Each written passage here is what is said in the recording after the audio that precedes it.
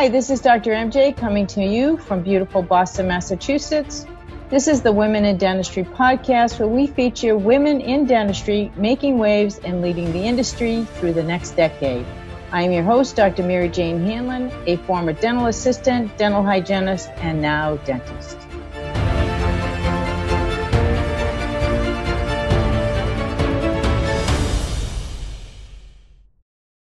I am very pleased to introduce you today to Dr. Mary Martin. Dr. Martin obtained both her undergraduate degree in dental hygiene and her DDS at the University of Oklahoma. She followed up with a Master's of Education from the University of Central Oklahoma. Dr. Martin is one of the founding women in Oklahoma to establish the Oklahoma Association of Women Dentists and has mentored both males and females in the dental and dental auxiliary field. She's been an officer of AOWD and a member of some capacity since 1985. She served as its president more than once and as treasurer for 6 years. Additionally, Dr. Martin served as national president of the American Association of Women Dentists in 1994 to 95 and then again in 2016. The Smiles for Success Foundation actually began in 1995 when Dr. Martin appointed Dr. Donna Rumberger to start a pilot program in New York City. She continues to participate in this philanthropic arm of the American Association of Women Dentists, currently leading that organization as its president. In addition, Dr. Martin is a trustee of the Gillette Hayden Memorial Foundation of the AAWD. It is indeed my pleasure now to bring you to my interview with Dr. Mary Martin. So, Mary, it's so exciting. I have been looking forward to talking with you all week, and I will tell you why. I have known your name since I was in dental school. Now, I don't know how I knew your name, but I think it had to do with the American Association of Women Dentists, which I was a member of when I was in dental school. And today I'm a mentor to that group at Tufts. So, I think it was because of that, but I have been following your career my entire life. And when Tamara said that you and she were really good friends, I'm like, oh my gosh, I'd love to meet her. So like I usually do, I'd love to know how you started in the field of dentistry and what led you to dentistry. Was it a family member? What in particular got you started in the field of dentistry? Okay. Well, it is, I think, a very touching story. I grew up in a very, very poor family. My father died when I was 5, and my mom was one of those stay-at-home moms before, but she had to go to work, and there were 5 of us at home, and she did not have an education. In fact, she'd only gone to the 8th grade. And so she took menial jobs, actually cleaning places, working in a nursing homes. But she was too proud to go on welfare. She did whatever she could. She just worked. But she still made sure we went to the dentist, not regularly, but with 5 kids, somebody always had a toothache. And so we had a wonderful dentist in town. We did not have a car, so we walked to the dentist. And our dentist was such a loving, wonderful man, he let us pay him out. And my mother paid him every month, sort of like a utility bill. I learned later because I worked for that dentist. And so I found our old record, and my mom had made him payments of $5 and $10 every month regularly. And he just saw all of us kids and just charged it out.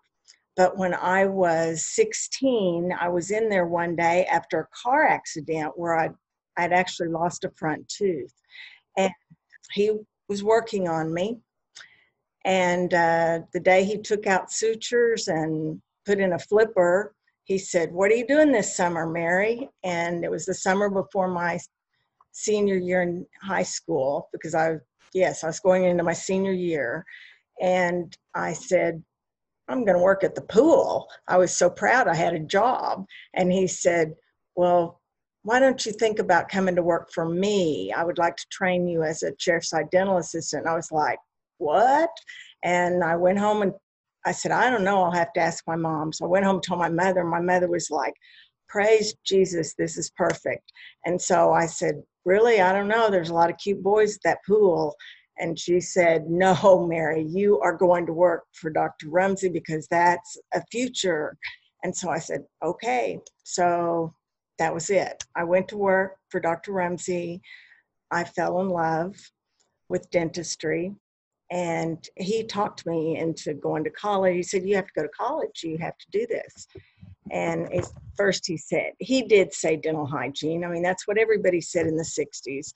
And I just said, okay. I mean, I did fall in love with dental hygiene. And so I made my life plan. Now, it took me a long time. Mind you, it took me longer to get my bachelor's in hygiene than it did to get my doctorate in dental school because I had so many obstacles. One of your questions to prepare me for was obstacles to my education. I met more obstacles getting a bachelor's degree than I did to get a dental degree. Oh, you've got to expand on that a little bit then. My biggest obstacles were getting out from whence I came, because I grew up in this poor situation, and our family was just known as being the poor family in town, I guess. And when I was a senior in high school, even though I had my job and I had straight A's, I went to the counselor at the school and asked, how do I apply for a scholarship? The dentist in town has recommended that I go to such and such a college so I can go to hygiene school. And I had already researched what I had to do to get into hygiene school at UMKC, because we didn't have one in Oklahoma at the time. And the counselor, this is the honest truth, he looked me right in the eye and said, Mary, no one in your family goes to college. You need to just go get a job. And those were his exact words. And speaking of no confidence, I mean, it was true. No one in my family had ever gone to college. And I said, really? And he said, yeah, just go on, go. And he wouldn't even sign me up to take, now I took the ACT, but I wanted to take the SAT and all the other, he would not. You had to get, in Skytube, my little town, you had to get on a bus and go to Tulsa to take it. He wouldn't let me get on the bus.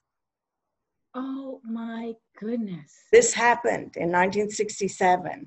So that year when all my classmates went off to college, I worked. I stayed and worked for Dr. Rumsey in Skytube.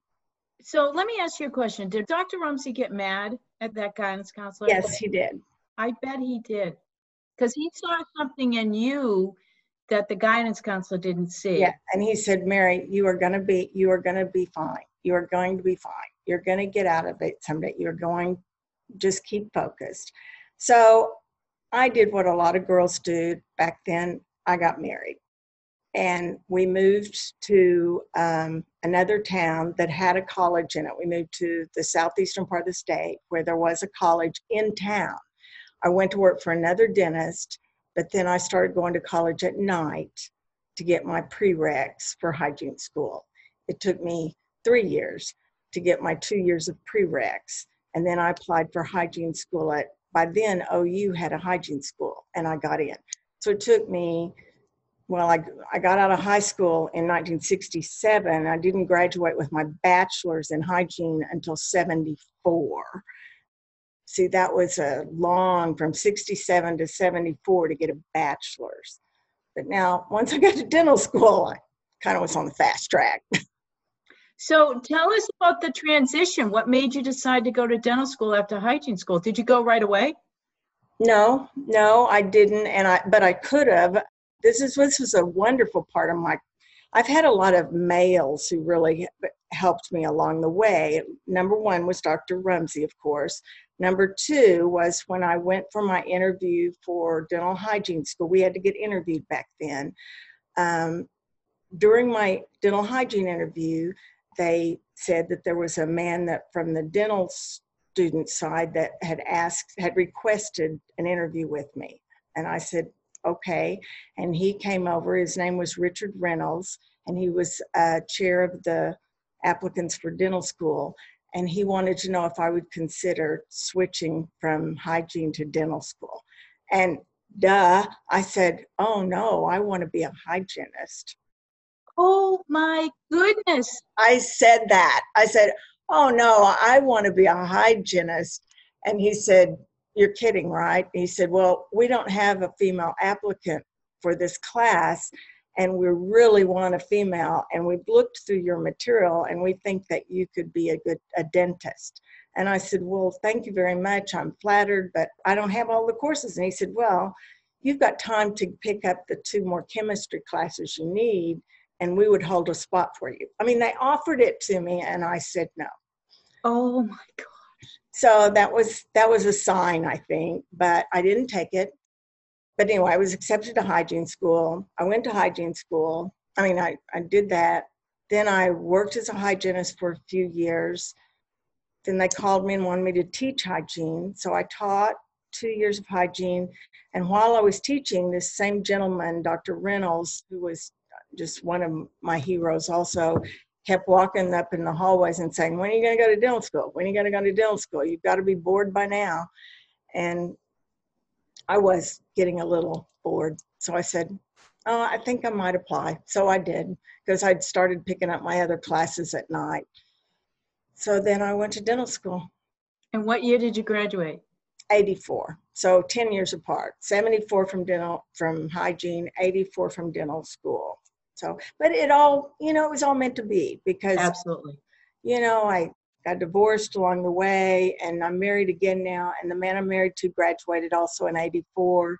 So it was perfect. I mean, I married the perfect husband for me, and he was in the class of 84. So it was meant to be. Absolutely. Everything works out the way it's supposed to work out. Isn't it amazing the differences different people that enter our lives can make on us? Oh, yeah. We share a similar story in that I also went to hygiene school. I graduated 15 years later from dental school, so I practiced a long time. But I had a guidance counselor tell me that, no, you want to be the hygienist. And I said, I know the difference between a hygienist and a dentist. I want to be a dentist. And he looked me right in the eye and he said, you're not smart enough. So, it's interesting now, reflecting back on the several interviews that I have been doing with women in the field, and realizing how many of us are out there that had men in our lives that told us we couldn't do something, but we did it anyway. So I'm trying to think about what is the difference. You said no to dental school when you were offered the position, but what eventually led you to go to dental school was maybe his persistence, or do you think that you had a change in your confidence level? I definitely had a change. For one thing, I've always set goals, and I set goals as a hygienist also of things I wanted to accomplish as a hygienist. And I did all those very quickly. I mean, I accomplished all of them very, very quickly. And all of a sudden it's like, okay, I've done all those things. I had been active in the hygiene organization. I'd become president of the organization. I had taught hygiene. I'd, been director of clinics in hygiene, and I'd already done all those things. I was like, well, what am I going to do now? I've done everything there was to do in hygiene in just a few years. And I thought, this isn't going to work. I've got my whole life ahead of me, and I still have things to do. So I had to go into something then that I knew I would never accomplish all the goals I wanted to in dentistry. There were too many. It was too big. So, I mean, for some women, I'm sure they'd need bigger than dentistry. I've already met some women dentists who had to go on to other specialties in medicine, whatever. But for me, general dentistry has been big enough because I've found other avenues of things to get into. Absolutely. And we'll talk about that. Right. You have to find what's your niche. I agree.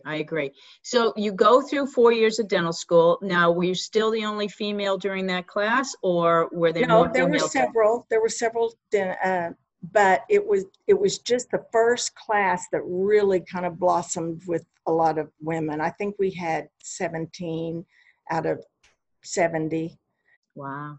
So I thought that was a lot, but we still, we got a lot of comments. I had one of my faculty early on, come up to me in lab and get down close in my personal space and tell me, you're taking the place of a man.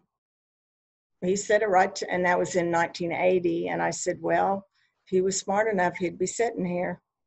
And I said that right back to him because this was a faculty member I had taught next to as a hygienist. And I really thought that they would be nicer to me, but they weren't. In fact, my classmates felt like they were harder on me. I had classmates say, Mary, they are a lot harder on you because they don't want to get accused of being nicer to you because you worked with them.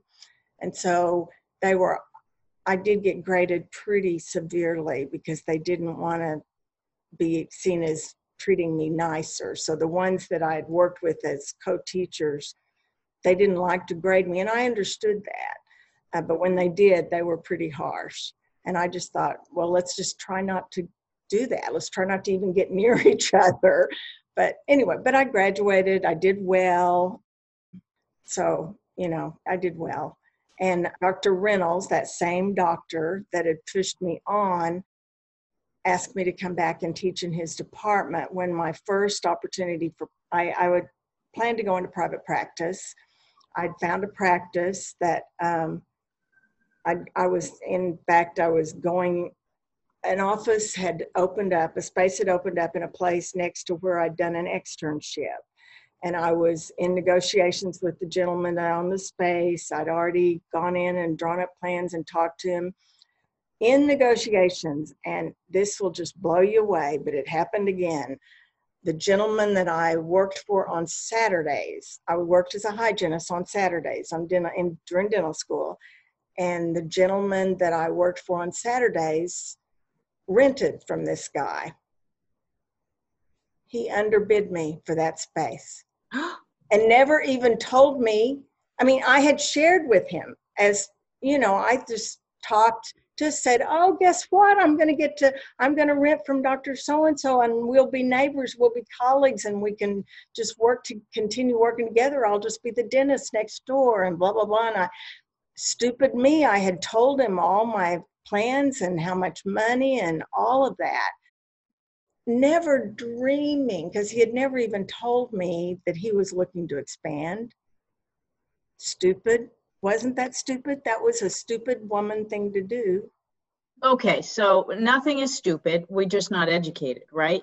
But that was something a young woman dentist would do that had not had a mentor. And that was what, in 1984, because there were no women ahead of me, and I had no women colleagues, I had no women teachers. I had no one, and I don't know when did you graduate? 97. So you did have some teachers. See, I didn't have any women ahead of me to help me. We had two, one medicine and one oral pathology, and both of them love intensely. The medicine teacher still teaches at Tufts. Oh, okay. Well, I just didn't have anybody to ask questions. I mean, I had nobody except the guys, and I could have asked, but I didn't even, I just thought the person I worked for, I thought he was trustworthy. I thought he was my friend. And I learned the hard way because he took that practice and I was devastated. So I was talking about it at school, and somehow Dr. Reynolds, the same one that had tried to get me to go to dental school, found out about it. It's a small school. He heard that I didn't have a practice to go to when I graduated. So about a month before graduation, he sent for me, and I thought, oh gosh, what have I done? I was asked to go see Dr. Reynolds. And when I walked in, he said, well, I heard you're not going to practice anymore. And I said, well, yeah, but I just don't have one right now, but I'll find something. And he said, well, how would you like to teach an oral diagnosis? I have an opening. And I was like, what? And he said, well, I have an opening, and you have 2 years teaching experience already. So I would love to offer you the position. Wow. And I mean, I had a child at home. I was a single mother at the time. I couldn't very well say no to that. Right. I was pretty happy. And so I stayed teaching for 20 years. And then I left and went to private practice with my husband and practiced 15 years. And then we sold our practice in December of 18, and now I'm back at the school. Isn't that exciting? And mentoring, I'm sure, students and young women there as well. Yes, and I'm doing what you're doing. I'm head of the AAWD. I'm the student advisor. Excellent, excellent. So tell us a little bit about your journey in leadership, because you started the Oklahoma chapter of AAWD. Yes. So tell us a little bit about all of that and how you got involved in what it was like to be a young dentist doing something that to me is extraordinary. Well, it was just for me, it was magical. When in my senior year in dental school, I won the scientific award that, when you do a presentation, now they're all very heavy research based, but in the 80s, I mean, some of them are, but some of them are just, I can't, it was more like a table clinic presentation. And I won the one for OU and went to the ADA to present at national at the SCADA Awards, SCADA, the scientific awards, which, I mean, I knew I didn't have a chance to win because mine wasn't a big super research project, but heck, I was just excited. I got to go to California and take my 12-year-old daughter with me. So we were having a great time. So I went to the ADA, presented my program, and Amber and I got to walk around the exhibit hall at the ADA, which I was just, big eyes looking at this. And I walked past the AAWD booth. I had never heard of AAWD because we did not have that at OU. There was nothing, I'd never even heard of it. I walked by and I saw all these women and I saw those posters and those signs, and they were the nicest women I'd ever seen in my life. And I couldn't leave. I couldn't pull myself away from that table. And I said, "Who are you guys?" And they stood there and talked to me, and I just fell in love. And I said, "Okay, I've got to join right now." And I signed the paper and I said, "Give me all the information. I want to start an Oklahoma chapter." And they said, "Well, you're a student?" And I said, "Well, I'm graduating. I'm going to start one as soon as I get out." And so they said, "Okay, we will keep you to that." And Cheryl Cresswell was the president then. She's long retired. But anyway, I kept in touch with her and then all the following presidents. And so my first year as a junior faculty member in 1985, I managed to get a list. It's probably illegal to do this now, but I managed to get a list of all the women dentists in Oklahoma from the state board, their names and addresses. I really don't think you can do that now. And I sent a letter to all of them asking if they would be interested, if they're interested in women getting together, that I was going to be at this restaurant. It happened to be a pizza place in Oklahoma City on such and such an evening at 6:00, and that anybody's interested. I was just going to be sitting there with information about this organization, and I'd just like us to get together and talk about it. You're on your own for dinner, but that's what I wanted to do. And that's what I did, and 65 women showed up. Oh my gosh, that's amazing. I know. It was amazing. It was great. And it was just, I opened it up to conversation. I just said, "Well, you guys," I passed out the sheets and said, "What do y'all think about this?" And we all talked, and there was only one or two women that said, "Oh, we better not do this. This will make the men mad." I know. And everybody said, "So what?" But yeah. And I said, "You guys don't have to join. I mean, I'm just saying, whatever." So we elected officers, and then it was kind of sad because one of the officers we elected the next week called me and said, I can't be an officer because she was an associate. And my boss said I couldn't be an officer in this organization.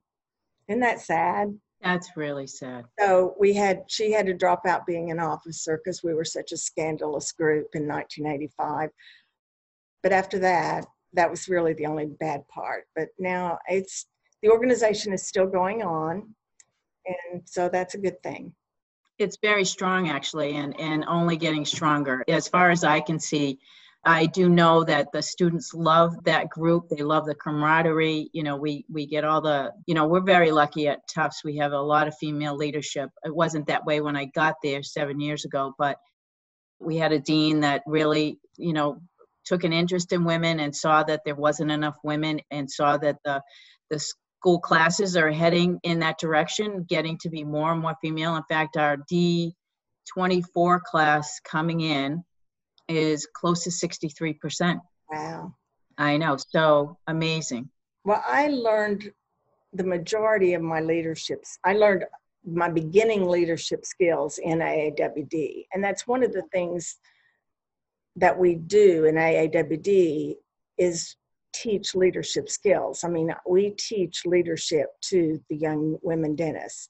We put them in leadership positions right in the beginning. And we say, okay, you're in charge of this. And if they don't, that's one of the things they do is they learn how to be a leader in AAWD. And then a lot of the women dentists in the ADA that move on up, they learned it at the AAWD level, even speakers. That's where they learned it. So I learned a lot of mine at AAWD. Then I was fortunate to get to go to the ELAM course, the Executive Leadership in Academic Medicine, and that was wonderful. So I got a lot of training there, and I felt like I really had some major growth during that year. So that helped a lot. So, but I have to say AAWD, I feel like AAWD has really made me who I am today. I mean, I would not be where I am without that organization. And my first year here at the state dental level was non-existent because I had a bad experience at my first ODA meeting on the county level, and I didn't go back for a year. It's a funny story I have to tell you, MJ. I have to tell you this funny story. I would love it. I went to my first county dental meeting in 1984, right after our graduation, and I wore this, in 84 we wore those little shirts that had little bow ties, and I had a navy blue suit, and I walked in and there weren't very many women there. I think there were 3, but this first guy I walked up to asked me to get him a drink. Oh my goodness. He thought I was a cocktail waitress. Oh. And I just said, I'm not a cocktail waitress. I'm a dentist, just like you. And I turned around and walked off. Good. I didn't go back for a year until I had someone else to go with me. And so when we first started having OAWD meetings, that's what we would have our meetings like a week or so before the county dental meetings. And I would say, okay, you guys, we're going to go to the county dental. How many are going with me? And we would kind of go as a clump, because it was groups. I said, you'll feel better if we go in a group. And so we used to do that. That was years ago. Now there's so many of us, it's not necessary. But that's how we used to do it. We used to go in a group. But when I graduated from dental school in 97, I got to tell you, we did the same thing still then. So all those years later, we're still having to go to the district meetings, we call them districts in Massachusetts, still go to the district meetings with friends because you knew that once you walked in, you were not going to be accepted very easily. They were not congenial. They did not chat with you. It was a good old boys network all the way through. And I will say that, I will say that I had a dentist when I told him that I was looking for office space in Lexington. He actually said to me, which is a town just west of Boston, he actually said to me, oh, MJ, you'll never make it here. There's too many of us. And, obviously that was his insecurity. I didn't listen to him, obviously, but, it's interesting how much has stayed the same and how little has changed especially with the older generation. I do believe that the younger men are very different. Oh, I think so. Yeah, and rightly so. They have much more guidance from strong women that are moms. and moms that are working, and, where I had a lot of guilt at times with my own daughter, not having a mom at home during when I was in dental school. She was pretty much my husband's responsibility, and I had family everywhere taking care of her, because it was too hard to go through school with a child, and a house and all of that kind of I had stuff. tremendous guilt too. Yeah, I bet you did. And, so how do we balance that as women and, realize that the one thing that I do remember more than anything, I never once had to tell my daughter to study, not once, her entire school years, because from a very early stage, all she did was see mom studying, right? So I would come home late, I would take out my books and I would get them, get ready for the night and send her off to bed. But she always saw me studying. So for her, that's just what you did. Right. So, I think that everything has a silver lining to it, doesn't it? That we are portraying to our children, our daughters, leadership ability by doing something that may not fit into somebody else's category. Right. So amazing. So what's the single best piece of advice somebody's ever given you, and who did it come from? As far as being a leader, like a team leader, or even in dentistry, it came from Dr. Reynolds again, my first boss in academics. He told me one time to not, because I started to do this, when you're angry, to not ever send out to not ever type a memo or do any response when you're angry. If you're going to write something, type something, whatever, put it in a draft. At that time, we were writing letters. He said, just put it in a drawer, wait 24 hours, and see if you still feel the same way. Any big decisions, anything, wait 24 hours. Everything will wait 24 hours and take care of it then. And that has really stuck with me for, 36 years. And I have saved myself a lot of embarrassment. I have. And I just keep thinking, boy, he has kept me out of a lot of trouble. Yeah. And so true. And even today, reply all is our nemesis, right? Because, you think you're just responding to one person, but the people copied on that email get this message that you're upset about something. And the next thing you know, you're totally embarrassed. So yes, I agree with you. The best piece of advice. Unbelievable. That's awesome. And he did it simply, it was because he had done something that actually he did that with me in dental school. I had parked my car down in the front of the dental school, and a student should never do that. And he knew my car, and he had fired off a memo to me, really raking me over the coals. And I had parked there to let my patient out because my patient couldn't walk, and had to be, but he didn't know that. And so when I showed him, when someone saw me, he saw me helping my little crippled patient into the car, then he called me up and said, look what I did. I have to show you what I almost sent to you. And so I was not even graduated that. And he called me up, he said, I decided this would be a teachable moment. But he said, I also wanted to show you that I can be humble. He sounds like an amazing man, So I was a senior dental student. Well, everybody was scared to death of him, and I was too. Because he's just a big, scary guy, and I couldn't believe he even did. But he scared me when he called me in, and I knew he had seen my car parked down there because his office was right above it. I thought, oh, I'm dead. I'm in trouble. But I had I had a reason for parking there. But anyway, then he said, I just had to show you I'm humble too. And he said, I might as well use this as a teachable moment. So he told me that. What a great piece of advice. Yeah. Plus it was another thing. He taught me to be humble and tell me that he almost made a big mistake. Unbelievable. What helped you most to get to where you are today? Is there any one thing or a series of things that contributed to you being so successful and having such a great career in dentistry? I think my faith. Mm. I have since at least the last 20 years, I've worked really hard at strengthening my faith. I made it till about the year 2000, just struggling on my own, I thought. And then I kind of looked back. I took a breath and took some time and looked back and thought, I haven't been doing this on my own at all.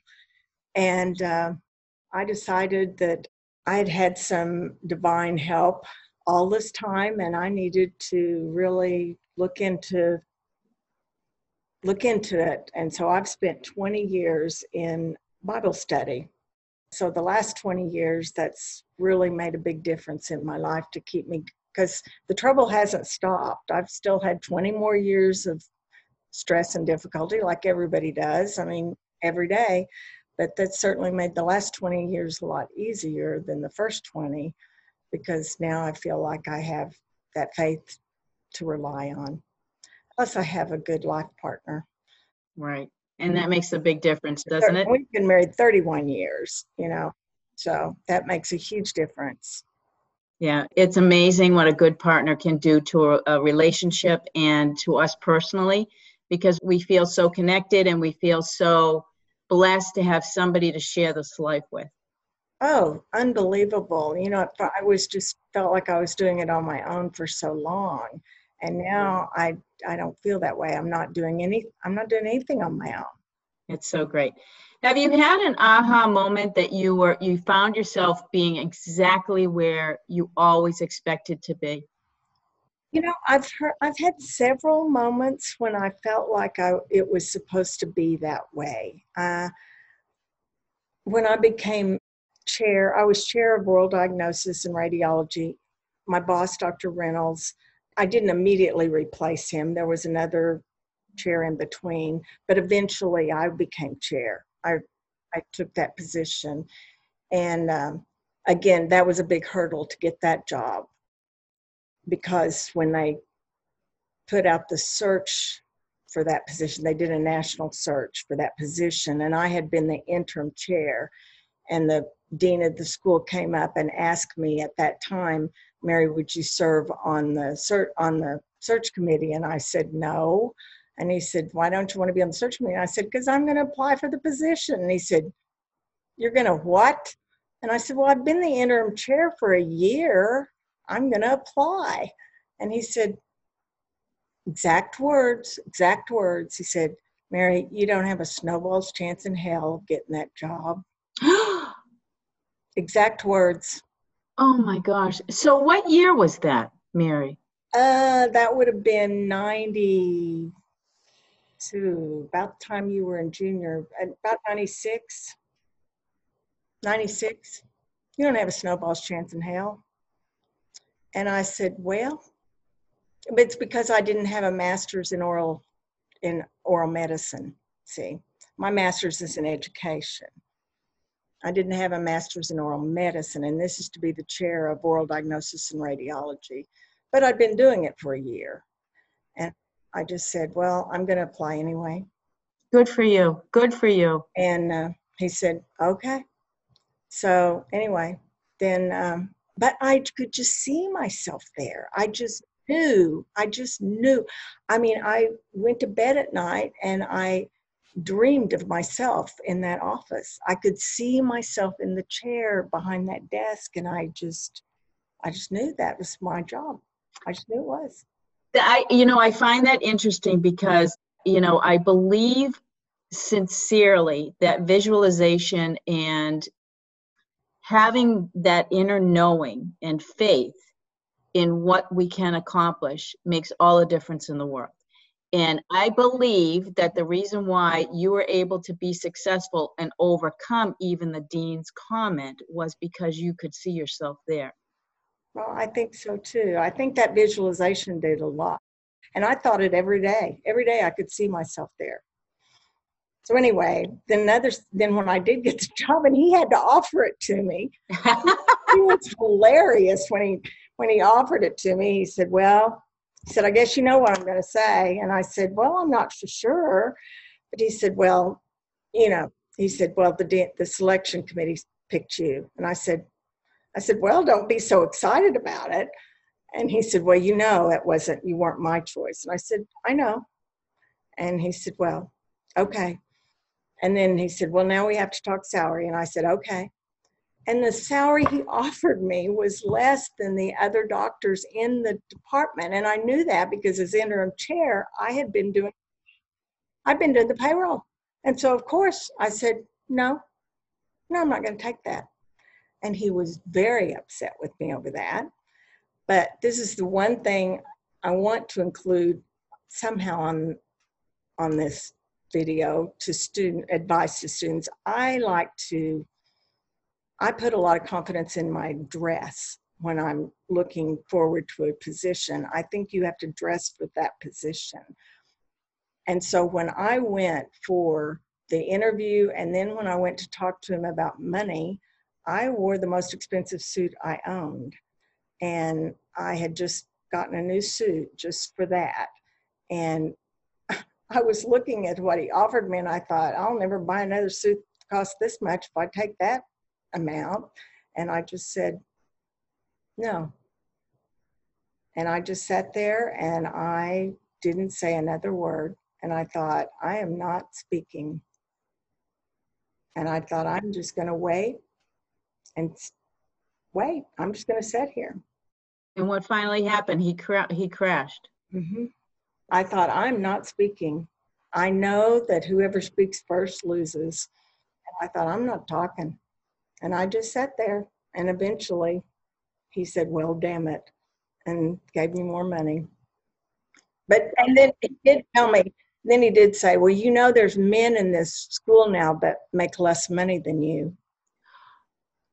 And they have children to feed. And I said, well, you know what? So do I. Mm-hmm. I know. It's amazing, that mentality. So, Kathy O'Laughlin is famous of saying that we don't negotiate and we leave money on the table all the time as women in our contracts. And in fact, I have her coming to talk to my study group about that because during this season, all of our students are getting ready to graduate. Well, God willing, they'll be ready to graduate and move on to the next step in their career. And many of them are negotiating contracts, and many of them, especially women, will just accept exactly what they're offered. And they leave money on the table because men will never do that. No, men will. We have to train them. We have to teach them how to negotiate on their own behalf. Yeah, that's true. Women never negotiate. And that's probably the only time I ever did. But I knew all the numbers. So it was really quite easy for me to negotiate. So I find it fascinating that you had enough confidence in your ability to do that at that moment in time, because women, we've had a struggle in the field of dentistry for a long time. That being said, you were probably one of very few female chairs, correct? I was the first chair at OU. I was the only female chair. Wow. So at that moment in time, you were stealing a man's position, right? I was. But how, you had the confidence to say no. And I'm not going to do that. And I got to give you a lot of credit, because in that moment in time, most women would have been so excited about the opportunity, they would have just said, okay, no problem, and done 10 times more work than any guy. I think part of it comes from my background of coming from such a poor family.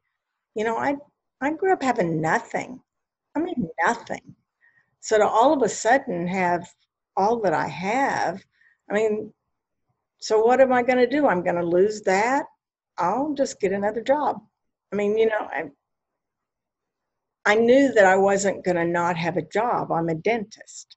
Right. I would have a job. I may not have that job, but I wasn't going to take less than I was worth. I had worked too hard for that. And I would rather not have a job than to not get what I was worth in that position. Now, I know I've done it before. There's no question I've done it. I mean, I'm not saying I've not always negotiated well, there's for sure. But you did in that moment in time. So In that kudos. moment in time, I did. Mm-hmm. So reflecting back on your life, were you always confident in your ability, and did you always have that feeling of worthiness, or is that something that you developed over time? I developed it over time. Many years I was very, I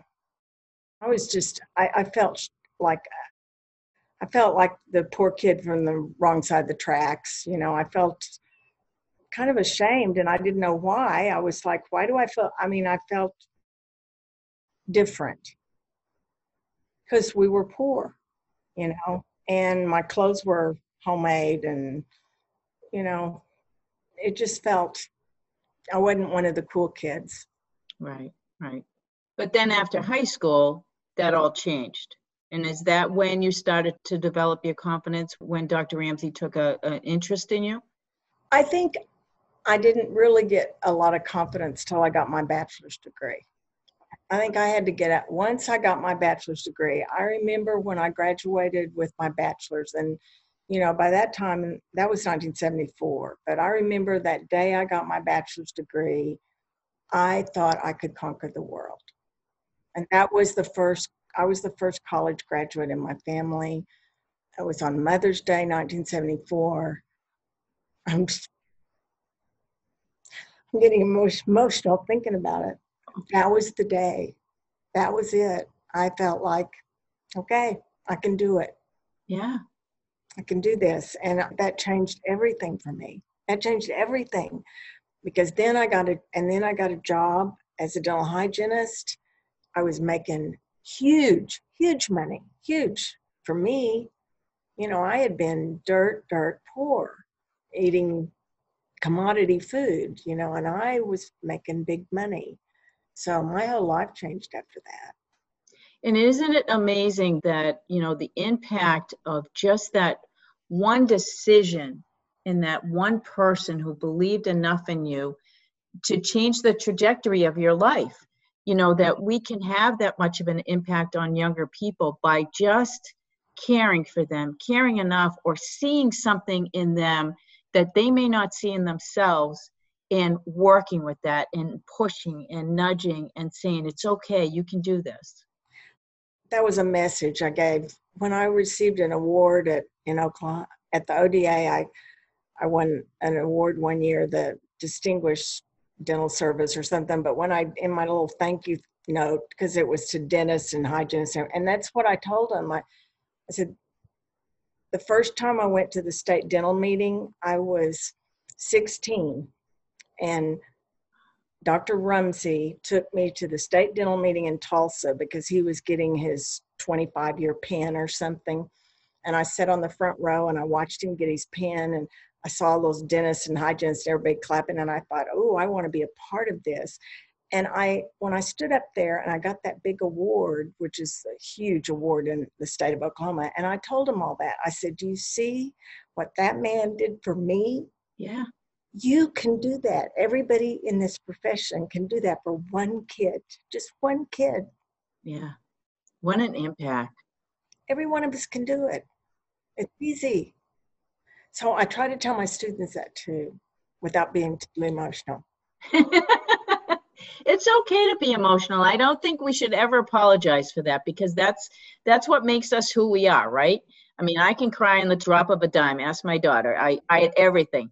But that's who we are. We're emotional beings. Women are emotional beings. And we are, I think, a little bit more connected on that side of things. And we feel what other people feel. Somehow we sense it. Somehow we just know it.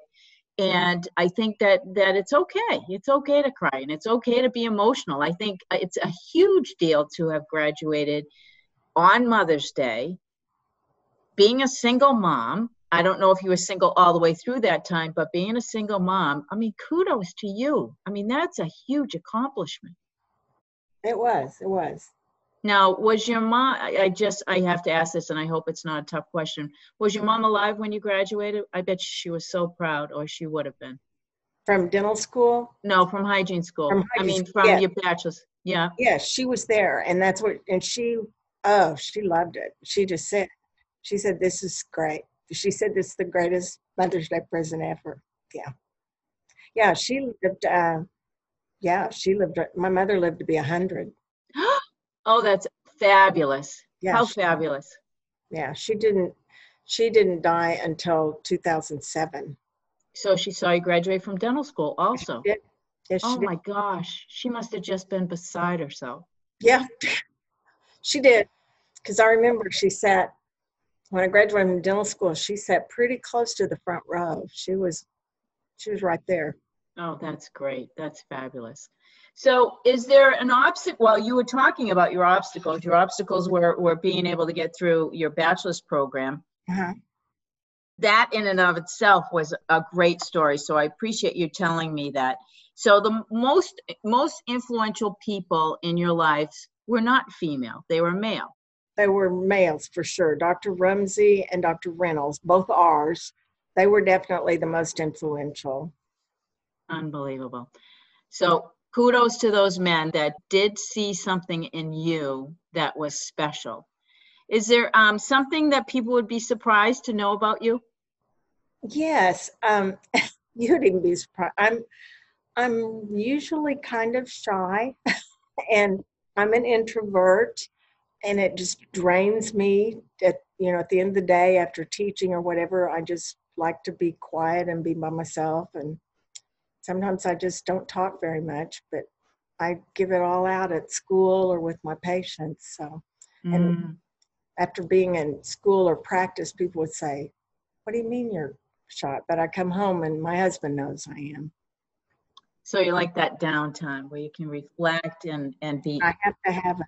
Introspective. Yeah. I think that's a really good habit to have, because I think that very few of us spend time with ourselves, and that can lead to imbalance in our lives. And I think we need to balance out both sides of our lives that we need to do. I have to have it. Yeah, exactly. Do you have a personal mantra, a motto that you live by? I've always told my students and the people at work that past performance is the best predictor of future performance. Ah, that is a great one. I've just always, it sounds somewhat negative, but it's not always. I mean, and students too. I mean, students can have a bad day, but if they normally are a pretty good student, then they're going to be okay. So that's my number one, is past performance is the best predictor of future performance. Oh my gosh, that is fabulous. That is fabulous. Well, I have taken up way too much of your time, and I have loved having such a great emotional conversation with you, Mary. It's been a delight. And you are so good at what you do. Oh, it's one of those things I'm learning by the seat of my pants, and, I can talk, so I'm an extrovert. I like to come home though also at the end of the day and be quiet. So for me, I enjoy being in Boston during the week and having my condo, and I come home and I do my things, but then I go home to Steve on the weekends and live in Maine. So I get the best of both worlds, and I have that balance, and it works great for us at this moment in time in life. And so, we're both really, really happy, both very happy in our relationships. I too was divorced, after 24 years, and didn't think I would ever find another relationship, but everybody's moved on, and we're all one big happy family, and we all get together for holidays, and it's great. So my husband's name's Steve. Oh, it is? Oh, yeah. Fabulous. Yeah. I had something else I was going to say, and it went, whoop. Oh, well, I'll think of it later. But it's really been neat to talk to you. Really. And you too. I was going to say, I spoke at Tufts to the students in 2016. Oh, you did? Mm-hmm. Mm-hmm. It was a group meeting of Tufts and BU students. I knew all about it. And in fact, I had been invited, but I could not go. There was something else that took me away from that. I knew you weren't there because I would have remembered you. Yeah. Well, the other thing is, I do remember you were president. This came to me when we were talking. You were president of AAWD when I was in my first or second year out, and you were at Yankee. You had come as president to Yankee, and I was at Yankee, and we had a reception. And you came to the reception. Kathy O'Loughlin was there. A whole bunch of really amazing women were there. And I can remember looking around the room and saying, oh my gosh, look at what all these women are doing. And, it just, have been inspired by what women are doing in this field for a very long time. Had no idea I was going to be doing this. It just came as an idea back in the middle of January, believe it or not. I did some research and I just jumped in both feet. It's great. And, and then I was president again in 2016. I did not know that. So you're president twice. So I was president of AAWD twiise. Isn't that interesting? Now, how come? They had some problems financially and with just the whole, all sorts of trouble. And several of the older members called and said, would you come back? Would you come back and just start and reorganize the whole group? And I had to start back as president-elect. They couldn't get anybody because the board was in disarray. The management company was quitting, and they didn't know what to do. And they had to search for a management company, and it was just a year they were worried that they were going to go under. And so during a year, we reorganized, found a new management company. And that year this is incredible, I had to do the national meeting by myself. I learned a lot that year, but I worked with the ADA staff. They were wonderful. The ADA staff just took me under their wing and said, we will help you with everything. I mean, they just let me. I planned it with the ADA in Denver, and I just worked with them, and they guided me like I was I didn't know what I was doing. And I told them, I said, I've never been a meeting planner. And they said, we'll tell you everything you need to know. And I worked with them and I did the whole meeting. Oh my gosh, Mary, that's amazing. I had no idea. While I was in private practice, but ADA really helped me. We put on a 2-day meeting in Denver. Well, it was more a day and a half, but it worked. And we found a management company that we introduced at that meeting and that came on board, that we signed the paperwork there. So it worked out. So, and we're still with them. All these years later. Perfect. It worked out. That's great. Unbelievable. Well, Mary, it has been a pleasure having this conversation with you. I have thoroughly enjoyed getting to know you better. And I want to thank you from the bottom of my heart, really, seriously, for taking some time to be with me.